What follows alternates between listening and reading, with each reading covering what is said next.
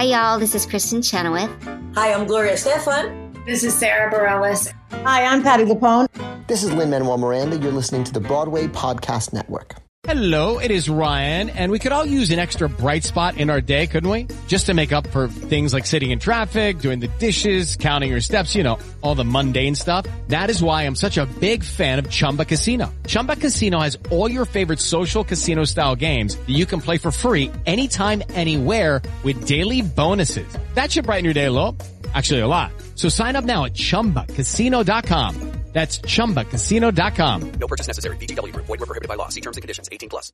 Hello, it is Ryan, and we could all use an extra bright spot in our day, couldn't we? Just to make up for things like sitting in traffic, doing the dishes, counting your steps, you know, all the mundane stuff. That is why I'm such a big fan of Chumba Casino. Chumba Casino has all your favorite social casino-style games that you can play for free anytime, anywhere with daily bonuses. That should brighten your day a little. Actually, a lot. So sign up now at ChumbaCasino.com. That's ChumbaCasino.com. No purchase necessary. VGW Group. Void where prohibited by law. See terms and conditions. 18+.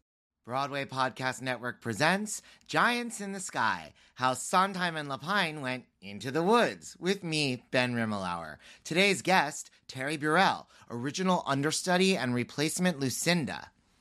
Hey guys, thank you so much for listening. I really appreciate all the great reviews and ratings you've been leaving and how much you've been sharing it on your social medias and tagging me, tagging Broadway Podcast Network. Please keep it up because we're at that crucial point as a podcast where we, speaking for myself and all of you really, need to get the word out there to get to the next level. So please keep doing what you're doing. And if you haven't been doing that, how about doing it right now? Once upon a time.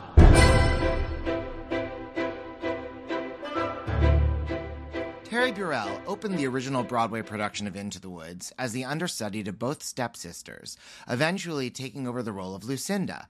Her other Broadway credits include Three Penny Opera, Thoroughly Modern Millie, Swinging on a Star, Honky Tonk Nights, Eubie, and Michael Bennett's original production of Dreamgirls, in addition to playing Julie in Hal Prince's London production of Showboat. Off-Broadway, she has starred in And the World Goes Round, Almost Heaven, Taking a Chance on Love, and Lady Day. Her many regional roles include her Helen Hayes Award-nominated portrayal of Queenie in Duke Ellington's Queenie Pie, her own show, the solo Ethel Waters tribute Ethel, and the witch in Into the Woods. When did you first become aware that there was this thing, Into the Woods? Actually, I became aware of it when it was about to go to Broadway because they had done a workshop of it, I think, in California. And I was submitted for it. And I went in. I don't think I knew what they were looking at me for at the time. Actually, let me dial that back a little bit. I was submitted for it, and I went to an initial audition at some audition place, and then I got a call back. And I think the first time I went in, they mentioned something about the witch. I didn't know what it was. Yeah. Then I got a call back, and I think at the call back, it was for the stepsisters. Mm-hmm. And I actually understudied both stepsisters before I actually took over the role, like maybe a year later. Yeah. And then they had to hire two people to do the job that one person did. Is that true? Yeah. Why is that? I don't know. Maybe they just wanted to cover themselves. By then they had made enough money. You know, look, I mean, some of these things, you got to pay people. So cheaper to pay one person. Yeah. Than to pay, and I could handle it, you know. Yeah. And going into this, were you like a Sondheim nerd already? Did you know the other shows? Had you seen Sunday in the Park with George? What was your context? I had not. I certainly knew who Stephen Sondheim was. Yeah. I had never had an opportunity to do any of his music in a show. And no, I hadn't seen those things. You know, a lot of my time was spent on the road doing everything. So even today, and I mean, I'm living in Atlanta now, but there's a small window of opportunity to go into New York and see things. Yeah. And when I do, I can do that. But yeah. In a way, out of town, you might see more than if you were here. I mean, I was thinking actually, because Sunday probably overlapped with Dreamgirls too much for you to even get to it. probably, yeah. I mean, I didn't do Dreamgirls on the road. I did it in New York. Yeah, but I mean, you would have been working every night when they had a show. Right.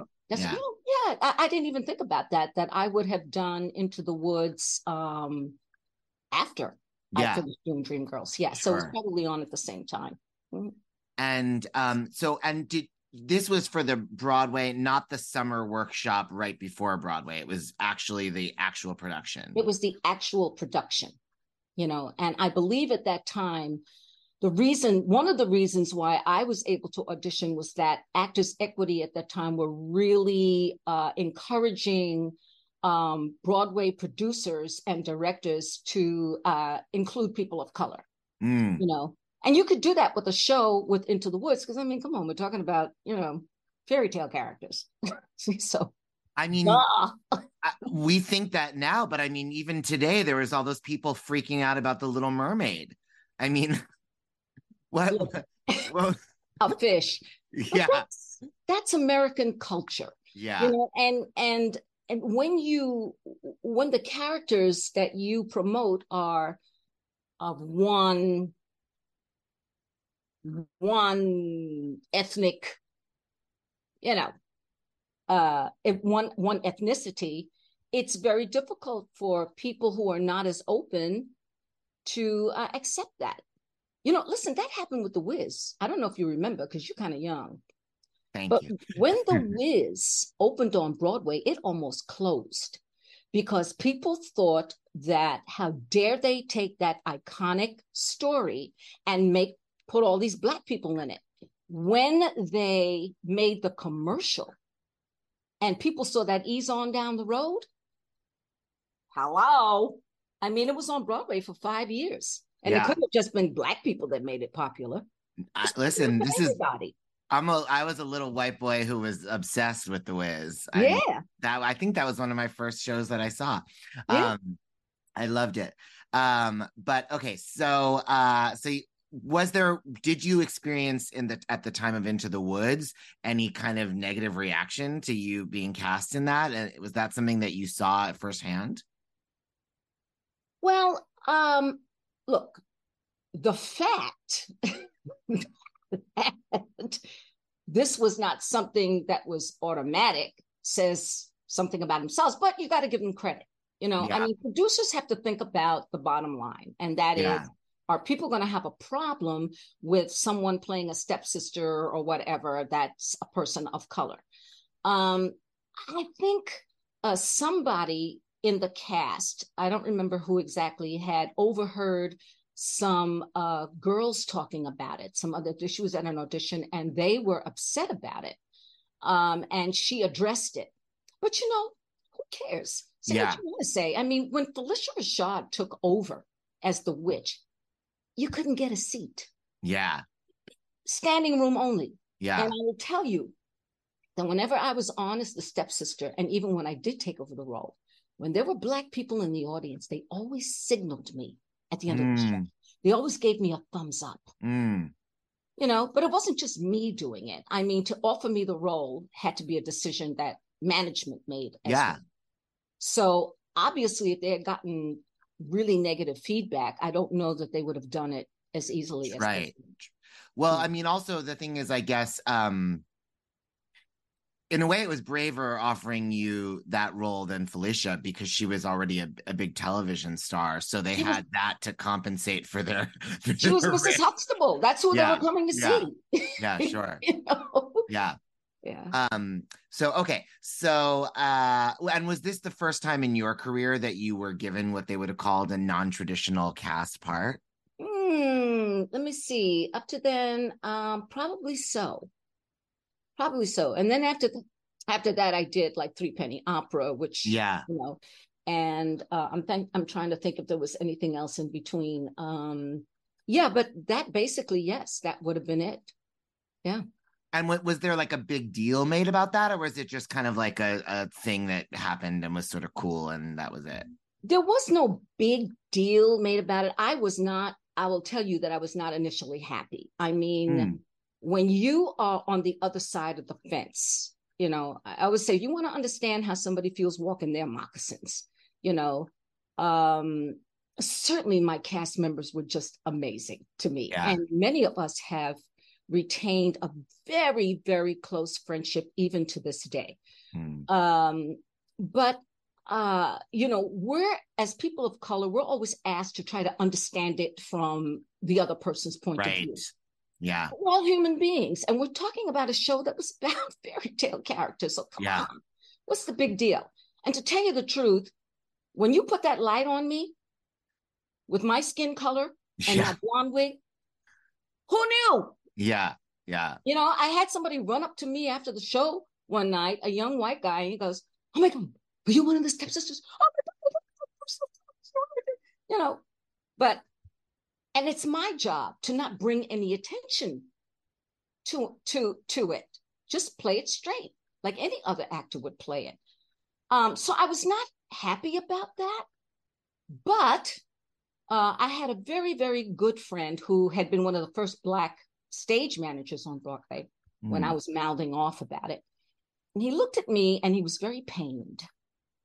And he said, "Sweetheart, I understand this kind of anger. But I know that this kind of anger can eat you up alive. So you have a choice. You can be angry if you want to. It's your choice. It's your right. Or you can watch, you can listen, and you can learn." And in that moment, I made my decision. And I went back to the theater. Now you have to understand that even though I felt that way about it, I never brought it to the cast. No. I didn't, run off and mouth off and walk around like power. Yeah, your reputation is very happy, good time, positive, energetic. Look, I can't do anything about the way they think, but I can conduct myself a certain way, and I can give credit where credit's due. And I'm sure that James Lapine had a lot to do with offering me the role. He knew I was not happy about it. I didn't say anything to him, but hi. But I took a long time to sign that contract. Yeah. He knew. He wasn't stupid. He knew.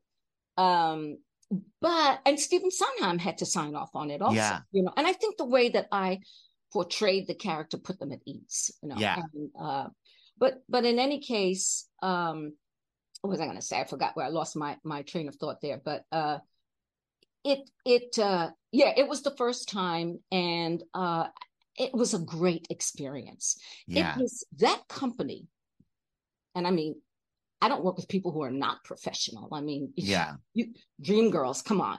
Sure. Everybody was on it, and any other show that I ever did. But that particular company, the precision, every single day was right on the mark. It was probably the most professionally run, the most professionally adhered to company that I had ever worked with. Extremely consistent, extremely professional. It was wonderful. And sometimes things went wrong. Yeah. And I mean, because a show like that had all the mechanicals in it. Yeah.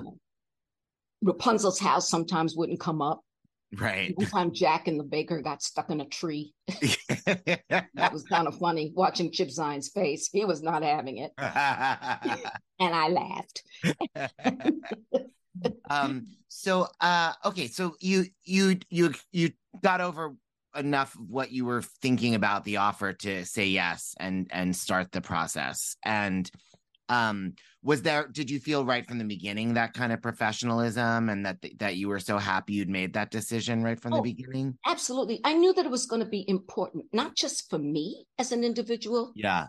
But it was going to be important in the business in terms of seeing people of color in roles like that. Yeah. And like 12 years later, when they did it again and they had Vanessa Williams as the witch, it was no longer an issue.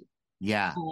What I was going to say, I remember what I was going to say. That day when I made the decision to watch, listen, and learn, I went back to the theater and I watched a rehearsal. And I watched a rehearsal with Bernadette Peters. You want to talk about a pro? Yeah. And they asked her to do something that every actor out there knew was not going to work. We know. Mm-hmm. Yeah. She did it. They asked her to do it again. She did it again. They asked her to do it a third time. And Bernadette Peters, big star that she was, never complained, never fussed, never said, I'm tired. She just did it until they said, okay, it's not going to work. Go back to what it was before. That was the beginning of that learning process for them. How to be a real pro, how to be a real team player. Yeah. And I not that I wasn't before, but, the stakes were higher. This was a Broadway show, and it was a white Broadway show. You see? So any and everybody were going to be coming to see this show. And if I was on as a stepsister, that was going to say something else. Yeah. So I had to represent. And I know without having seen it myself that you absolutely did. But the people you were working with, I mean, the writer, I mean, as brilliant and, influential as Stephen Sondheim is, and certainly now, we all revere him for so many, decades. But this was still a new musical, one of the hardest things that anybody can endeavor to do at any time. And I know that there were like a lot of changes made in the rehearsals and previews. How was that for you? And did you have that unflagging confidence that it was going to succeed every step of the way? I knew very early on it was going to succeed. I was just sitting out in a rehearsal, just watching. And we were now in the theater. Okay. So it was leading up to previews and tech and all of that. Yeah. And I'm watching the set, and I'm watching how it's getting used. I'm listening to the music, all of it. And I said to myself, oh, this is going to be a hit. Yeah. And it was. I'll tell you a funny story about Stephen. I was exiting the theater one day, and I decided to do it through the theater. We were still in rehearsal. Mm-hmm. There was something going on stage, or some kind of rehearsal on stage. And I came through the door and stepped down, and there's like a little alcove there with curtains to cut you off. Sure. There's Stephen standing there looking strained. And I said, Stephen, are you okay? He goes, I just wish you could have heard this when I was just sitting at the piano and just playing it. And I said to him, I said, well, it's your baby. And at some point you have to release it into the world and trust that it's going to be raised properly and treated with respect. It was so hard for him to now release that thing and listen to other people bring their game to the table. Not that he didn't have confidence in it, but it's one thing when you're hearing it in your head. It's another thing when you hear somebody else, how they're playing it, how somebody's singing it, how they're interpreting the words. But that was our little private moment, and I never forgot that. Now you've done some work on your own as a writer. Was that something that you related to on that level even then, or did that come to you later? That came to me a few years later, actually. I had this sense, and I don't really know where I got it from, maybe just observance, that at some point I was going to have to make a different kind of move for myself. The longer you live, the older you get, especially if you're female, things are going to change. So in 1993, I wanted to write something for myself. Now, I really didn't think I was going to write it exactly. And a friend of mine, Michael Leslie, who's an amazing performer and had been in the original production of The Wiz, came to my apartment and he said, you should do Ethel Waters because she's in danger of being forgotten. Mm-hmm. And I couldn't find anything on Ethel Waters because this is the days before we had Google. Yeah. We didn't even have Amazon. Yeah. But anyway, now you can find a million books about, that her autobiography, His Eyes on the Sparrow. Anyway, I just started doing the research, and I thought, I'll just do the research and let somebody else write it. Well, nobody wants to write your stuff. So I played with it for a number of years, in and out. And then finally, there was just this one day here in Atlanta that Loretta Devine, I did Dreamgirls with, was here shooting for Colored Girls and came to my house. And I was reading her what I had written, and it was terrible. It was boring. And then I. Yeah. And she started saying to me, Terry, why are you starting with her at an old age? I'm middle-aged, but I still think I'm sexy and blah, blah, blah. But I was listening to not what she was saying, but the way she was saying it. And I realized how relaxed she was in her language she was using with me because we were friends and she felt safe. And I said, well, what if Ethel could wanted to talk to somebody and that she felt safe with? Well, what would she say and how would she say it? And it just poured. And because I'm an actor, I would go back and say the words and I would do it over and over again till it felt natural. Yeah. And then we did it at Walnut Street Theater, my friend. In Philadelphia. Yeah. Yeah. That's right. We did it in their black box. We were selling out before I got there, which scared the living bejesus out of me because this was her hometown. You know, and there were people who would have remembered her. And I'm thinking, oh, look, you're going to come see me in it now. Oh, and I wrote it too. So, but it was, you couldn't get a seat in there. And then my friend Ken Robeson directed it. And then we took it to Alabama Shakespeare. Then we brought it here to the Alliance Theater. Susan Booth brought it. And the production value that they made available to us was outstanding. I mean, I felt like a rock star. And again, it was hugely successful. And I would love to do it again. People keep asking me about it. But it really takes a lot out of you. And to just take it to another theater just to do it doesn't make sense to me. I'm willing to do it again or pass the torch to someone else, but it has to be for a reason. Would you direct it? I don't know if I have those chops. I don't know. Maybe I could. That's where I would want to do it in a smaller venue to see if I could do it justice. Yeah. You're introduced to 9 people and the same actor morphs into those 9 people, males and females. Yeah. And I even did a character breakdown so that when I would morph into that person, I knew who they were. You know, now anything else, I have ideas for things. I did write a piece called Backstage and Other Stories, where I talk about things that happened in the 43 years I've been in this business, mostly wrong. Like the time I auditioned for Porgy and Bess. And I walked in and they said, oh, what will you be singing for us today? I said, I'll be singing O Mio Babino Caro. Oh, Mio Babino. And forgot the words, honey. And you think that I would stop? You think that I would stop? No. And say, oh, I'm so sorry. Can I start again? No, I made it up. Like they wouldn't know I was making up Italian. Come on. And I spoke to my friend, John, who had arranged the audition for me. I said, do you think they knew? And he said, of course they knew, Terry. I hope you recreate that performance in the show. Well, I actually did do it. I did it here. I've done it twice. You know, I talk about Dreamgirls.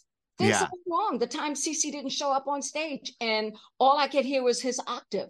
So I started singing my song, you know, that part. And he goes, Michelle, I can't go on with Curtis another day. And I went, he was Oh my God. And then he comes out on stage and goes, don't laugh, under his breath, which I proceeded to do. The rest of just great, just fun stuff, you know? Wait, now you made me think, speaking of doing the 2 parts, that Florinda and Lucinda's tracks in Into the Woods are so, they're like a mirror image, like, you know, complementary, yin and yang to each other. Was that very confusing when you would go on to remember exactly which line was which and all that? No. I learn things very quickly. And I had a personality for each of them. You know, a lot of the work that you do as an actor has to be done off stage. So I knew what color Florinda liked. Yeah. I knew what color the other what is it, Lucinda liked. Yeah. I had to decide who was smarter, who was not as smart. Did they read? One read, one didn't. I want to know all the answers. Which was which? No, because then, because I'm still friends with Lauren. And It's backstory.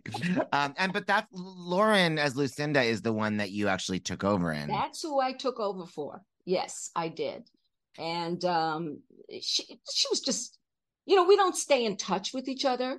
Yeah. But we talk to each other sometimes. We'll talk to each other on Facebook. I'll keep up with her. Yeah.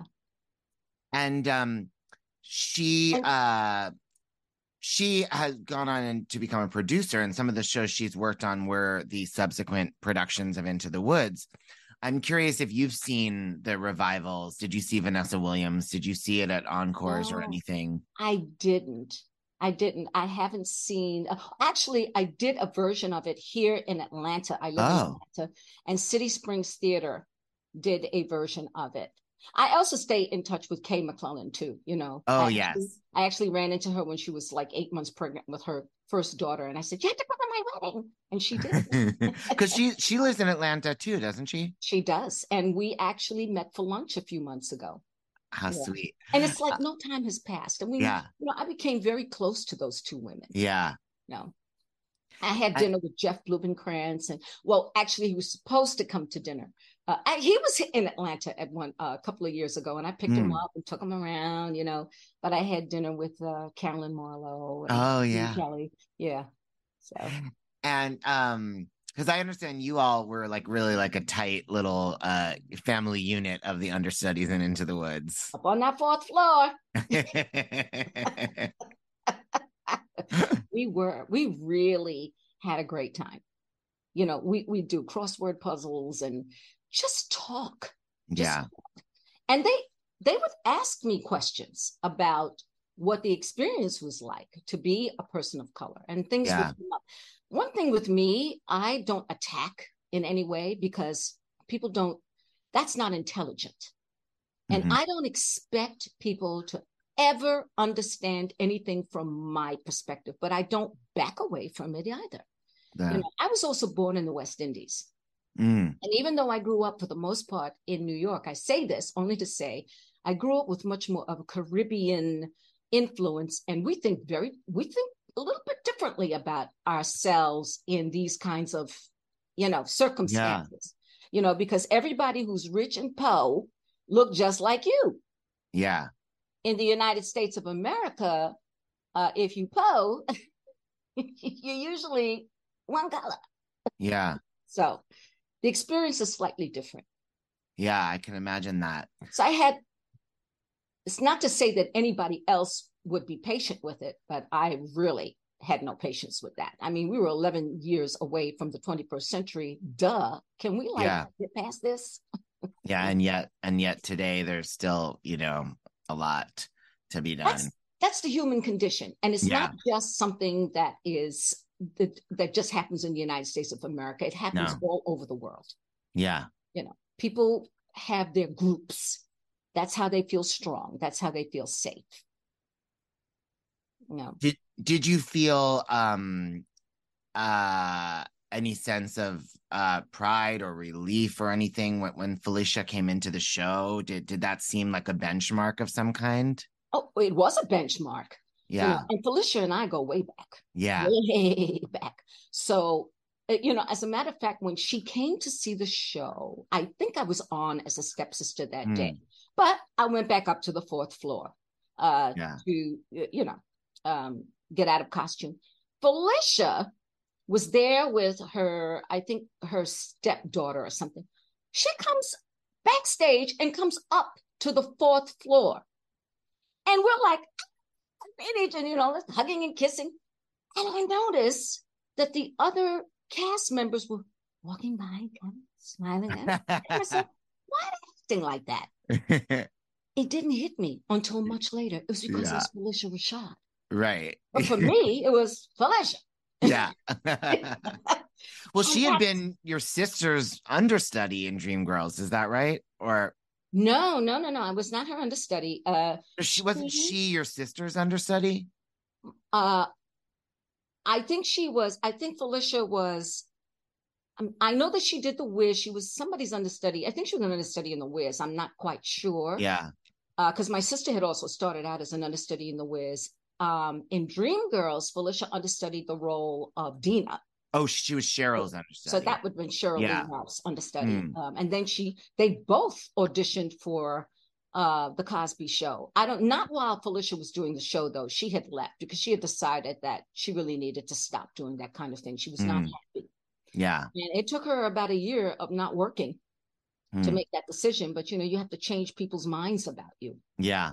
But I remember when she booked the role, anyway, she came into the company and it was a game changer even for the show. Yeah. They were just selling out left and right. Yeah. But Felicia is just, oh my God, she's just so sweet, so down to earth. And she has a lot of dignity about her. Yeah. But I have very little dignity about myself. You have a different kind of dignity, a different So did you wind up then staying for the entire run of Into the Woods on Broadway? I did. They offered me the role of Florinda. And Lucinda. a year after the show. Wait, it says Lucinda on IBD. Oh, was it Lucinda? Probably. Look, I get whatever. I'm the one that got my toe cut off. Lucinda, Florinda. I knew them all. And I got my toe cut off. Yes, I stayed on till the very end. Mm-hmm. And I'm sorry, were you saying that you did another production later on in Atlanta? I did it a few years ago, like maybe 2 years ago, at City Springs Theater, and this time I played the witch. Oh. Now, I would not have been able to play that role at any other time. Yeah. You have to really mature into that role. You have to have a little bit of life under your fingernails to understand what that role was about. But yeah, I did it. And what was it like seeing the show from that other vantage point with so much time having passed? A lot of it was familiar. I didn't bother to think about what the difference was between what I had played in New York. 'Cause two completely different things. Yeah. Two completely different. The thing about that show, the pace was a little bit different.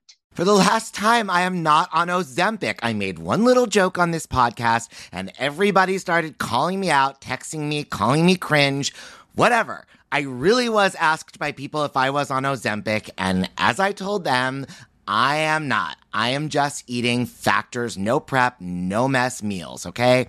Warmer, sunnier days are coming. Fire Island season is here. Meet your wellness goals in time for summer thanks to the menu of chef-crafted meals with options like Calorie Smart, Protein Plus, and Keto.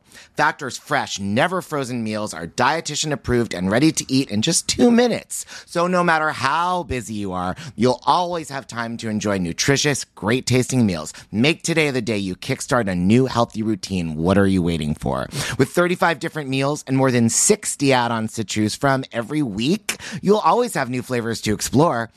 Crush your wellness goals this May with dietitian-approved meals and ingredients you can trust. From breakfast to dessert, stay fueled with easy, nutritious options. Treat yourself to restaurant-quality meals that feature premium ingredients like filet mignon, shrimp, and blackened salmon. And kitchen time is kept to a minimum. They are ready in 2 minutes. No shopping, no prepping, no cooking, no cleanup. Enjoy effortless support for your lifestyle. Choose from 6 menu preferences to help you manage calories, maximize protein intake, avoid meat, or just simply to eat well balanced. Head to factormeals.com/giantsinthesky50 and use code giantsinthesky50 to get 50% off your first box, plus 20% off your next month. That's code giantsinthesky50 at factormeals.com/giantsinthesky50 to get 50% off your first box, plus 20% off your next month while your subscription is active.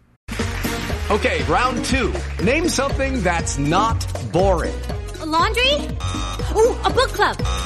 Computer solitaire, huh? Ah, Sorry, we were looking for Chumba Casino. That's right. ChumbaCasino.com has over 100 casino-style games. Join today and play for free for your chance to redeem some serious prizes. ChumbaCasino.com. No purchase necessary. Void where prohibited by law. 18 plus. Terms and conditions apply. See website for details. You know, the pace in New York was a little faster. And then I went back to see the revival, and I absolutely loved it. When those giant shoes came, Yeah. oh my God, I loved what they did with the new Into the Woods. Yeah. I loved being able to see the giant standing right there in front of me. Yeah. Fantastic. And Gavin Creel was in it, and Gavin Creel and I had done Thoroughly Modern Millie. Yes. Yes. Yes. Yeah. And I stood by in that show, both for Mrs. Mears and for Muzzy. Oh, so for Harriet Harris and Cheryl Lee Ralph. Yes. Yeah. Yes. And there came the day when I had to go on for Harriet, and because I never wanted to go on for Harriet Harris. Okay. Never. But there came that day when I had to do it.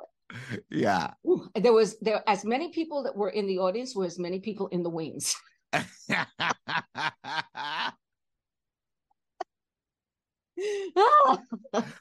I'm sure you had them all in stitches on both sides of the footlights. Well, you know, I did have preparation. I just never really wanted to go on. But when that day came, and I remember Sutton Foster, because the stage manager said, Terry Burrell, if you're in the building, would you come down to the office stage?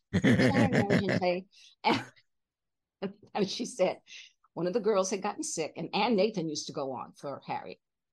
She said, and there were several girls out, and she said, if she doesn't do the show tonight, you're on. And I went, oh. She said, what do you want me to do? I said, go have your dinner. And I went on the stage, and Sutton Foster came back from dinner, stepped out on that stage and said, what do you need me to do? Oh. Okay, I will love her forever. Okay? Yeah. Yeah. Okay, what do you need me to do? Yeah. And she showed me things that the stage manager can't show you because they're not actually doing the show. Yeah. They point to the numbers and blah, blah, blah, blah, blah, but they're just intricate things that you have to know, that she helped me with.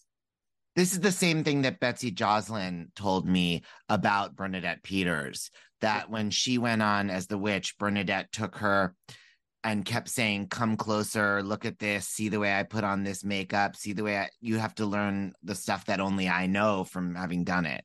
That's Bernadette. Yeah. Actually, when Felicia was playing the witch, the body double that they had for her was out one day, and they asked me if I would do it. Oh, wow. I mean, I had never practiced it or anything, but let me tell you something.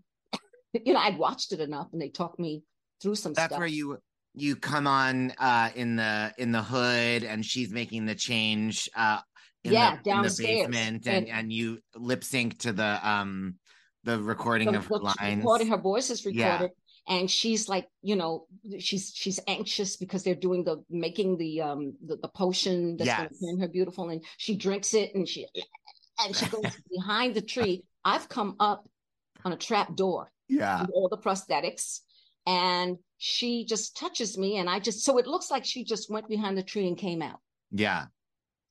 You know, I mean, it was brilliant. The way they staged everything was just brilliant. I got my chance. Yeah. Well, and then was the pre-beat to you actually playing the role in full years later? Years later. Years later. Oh, yeah. I had to be sure that I could do that, you know. Some Joy Franz said that she had been one of the understudies for The Witch also, and that she considered that to be the most difficult part to sing of anything in the show. It is. And I was about to say, vocally, it's very different. I mean, let me tell you something. Bernadette Peters has the chops. Yeah. And other people, Betsy Joslin, you know, I had to use my voice in a different way. But because I had gotten older, as you get older, your voice gets a little deeper. Yeah. And so I was able to handle it. And I took voice classes while I was playing the witch to make sure that I could support the sound. You know, you have to be able to manipulate those vocal cords. Yeah. And thankfully I was able to do it. Yeah. Having a microphone helps too, especially if it's loud. Yeah. You just kind of ride the wave. But you had microphones in all the shows you did, didn't you? Like, yes. But in this particular case, in this theater, the theater was huge. They really bumped up the sound. Yeah. So it made it easier. And they put a little reverb on it, you know, which made it a little easier for the person who was singing any of the roles to do. Yeah. Yeah. And do you feel that the audience response to the show is different in the modern era, like when you played the witch, compared to how it had been to the original production? No, not at all. No. I think if anything, they're more enthusiastic. Yeah. Because by now they've heard about it. Yeah. And then you had the movie with Meryl Streep. Yeah. So, you know, even with Dreamgirls, there were people who have seen the movie but never actually saw that, a much younger generation that never saw the stage. Absolutely, yeah. Of it. So, you know, when you're doing film, it goes out into the world in a much larger way. Yeah. And they're much more familiar with it. So they come ready to enjoy it. Yeah. Very enthusiastic. And, you know, there are people that are real Sondheim freaks. Yeah. So they know the music. Yeah, they do. So, you know, they're going to be sitting out there singing it, you know, and it's, you know, it's taught on a college level. Yeah. So those younger actors and actors, male and female actors, are going to be familiar with Sondheim. Yeah. They love him. He's an interesting individual. Yeah. The way he writes is very interesting. You have to dig deep. As the witch, I had to dig deep. What Rapunzel meant to me. Yeah. What was that really all about? You know, because the witch is wild. She's a wild thing. She is really truth. So, you know, she's not filtering anything. And she has no patience. None. With these. And I had to think beyond that. Who was she? You know, when she becomes ugly, what did that cost her? At the time that she was made ugly, now this is not in the script or anything like that. No. This would help me. You know, she would have been in the prime of her life. Yeah. She would have been at her most fertile. So she was denied the opportunity ever to have children of her own. Yeah. And somebody asked me, do you think that she had a partner? I said, yes. And he was a vampire. Why not? Why not? Why not? Why would it ever have been the vampires never existed or fairies or any of those things? And she was denied the opportunity to ever be a mother. And yet, as a female, I know how strong the directive to have children is. Whether you choose to have them or not doesn't matter. There is a biological directive to have babies. She would have had that same biological directive, and here she's denied that. Yeah. And even though she's ugly and she aches and she hurts and she creaks and she probably didn't smell very good. I don't know how hygienic she would have been. You know, she still had that mothering instinct. Yeah. Because that's what that all was all about with the baker and his wife. All right. You owe me that child. Yeah. And she comes for that child. She's truth. You gave your word. Give me that baby. But she was never taught how to mother. Yeah. You see? So Rapunzel becomes this, I don't know, this thing. This piece of tchotchke, I guess. You know, she can't let it go. She can't let her go. And there are parents that are like that can't Yeah. let their children go. And yet you must prepare your children as a parent to let them go into the world, because you're not going to be around forever. So how do they survive? You can't hold on to them. It's not fair. She would not have seen it that way. Mm. So anything that interfered had to be killed. Yeah. and she loses her. She does lose her. She does lose her, and she loses her because of human beings. Yeah. So Yeah. even more anger. I was looking at something the other day about the animal kingdom. And they said, who's the deadliest animal on the planet? And it turns out, human beings. And they had some videos showing, they would just play a tape of humans just having a conversation. And first there was some rhinos, there was a giraffe, there was something else. They played the sound of a lion roaring. And the hippos are like, yeah, okay, it's a lion.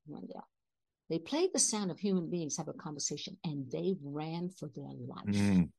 You should look it up. It's very interesting. That's very interesting. And then they did the same thing with the giraffe. You saw how that giraffe took off. Human beings just having a conversation. Okay, we're the deadliest animals on the planet. Wow. Yeah. Well, but we make good music. That we do. Yeah. Well, Terry, I can't thank you enough. It's a wonderful time in my life and continues to be that. And it's on my resume. And it bought my apartment in Harlem. Yes, I love that. And I have friends, genuine friends to this day. And, I was aware. I was very aware of what the situation was politically for me, but I made the choice not to walk around in a cloud of anger about it, because that doesn't really fix anything. Yeah. But I was not going to back away from how I felt and why I felt that way. And if anybody had asked me, I would have explained it. What would you have told them? I would have said, you can't understand what I feel like unless you put yourself in my perspective. To be in a company that is all people of a different color, and to be given the opportunity to ply their trade, to learn their craft, and I'm not. And why? And why can't I say, what did you think that I was going to walk out there and do? What did you think I was going to sound like? I'm an actor. I'm a trained actor. I'm a professional. At least give me the opportunity. This is why you audition people. Yeah. But, I did in my way because there were times when I had to go on. Yeah. Sister. So they had the opportunity. Let me give them credit. Let me give management credit. They did offer me the role. Yeah. After all. And I don't think they got any backlash. And if they did, I don't think it was anything that was serious. No. But they could have done it from the beginning, and they didn't. You have to do things at the level of your understanding, Ben. Yeah. And that was their level of understanding. And I would like to think that the kind of person that I was, and the kind of creative person that I was, allowed them to relax and see the opportunity, and see, give me the opportunity and see that they're that could be done. I mean, they did have Suzanne Douglas, who unfortunately passed away a few years ago. Yeah. She did start off as the understudy to the witch, and she did do the workshop. Yeah. But she left. Yeah. Before, I don't even think she ever had a chance to go on, before she left. Yeah. But yeah, I'm grateful for the opportunity. It did put me in a slightly different category, and have people look at me a different way. Yeah. So there he is. I would like to look at you all the ways. I think you're wonderful. And I hope that you'll come back to New York and do lots of things soon, and including your Ethel Waters show. That would be wonderful. What I need is a production team. That's what I need. Yeah. I can't do it on my own. No. And I have not pursued it But when I feel the need to do that, I will, and I'll go after it. Yeah. Well, I'll be there. I'll be there opening night. Ooh, I love it. Thank you so much, Terry. You're terrific. Thank you. And This has been fun.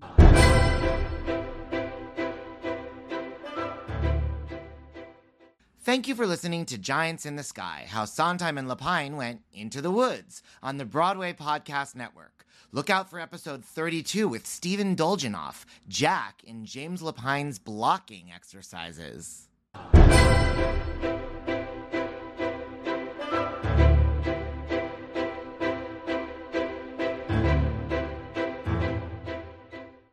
Hey, it's Leslie Odom Jr. here on the Broadway Podcast Network to tell you about the Rise Theater Directory, a program of Maestro Music. Rise is a national online resource designed to connect and empower backstage and administrative and creative theater professionals from underrepresented backgrounds. If you work or aspire to work in the theater community, this can help you find your next project. And if you hire theater professionals, search the Rise Theater Directory to find your next team. Create your profile now and get more information by visiting risetheater.org. That's theater with an RERISETHEATRE.org, because only together we rise. With Lucky Land Slots, you can get lucky just about anywhere. Dearly beloved, we are gathered here today to... Has anyone seen the bride and groom? Sorry, we're here. We were getting lucky in the limo and we lost track of time. No, Lucky Land Casino, with cash prizes that add up quicker than a guest registry. In that case, I pronounce you lucky. Play for free at LuckyLandSlots.com. Daily bonuses are waiting. No purchase necessary. Void where prohibited by law. 18+. Terms and conditions apply. See website for details.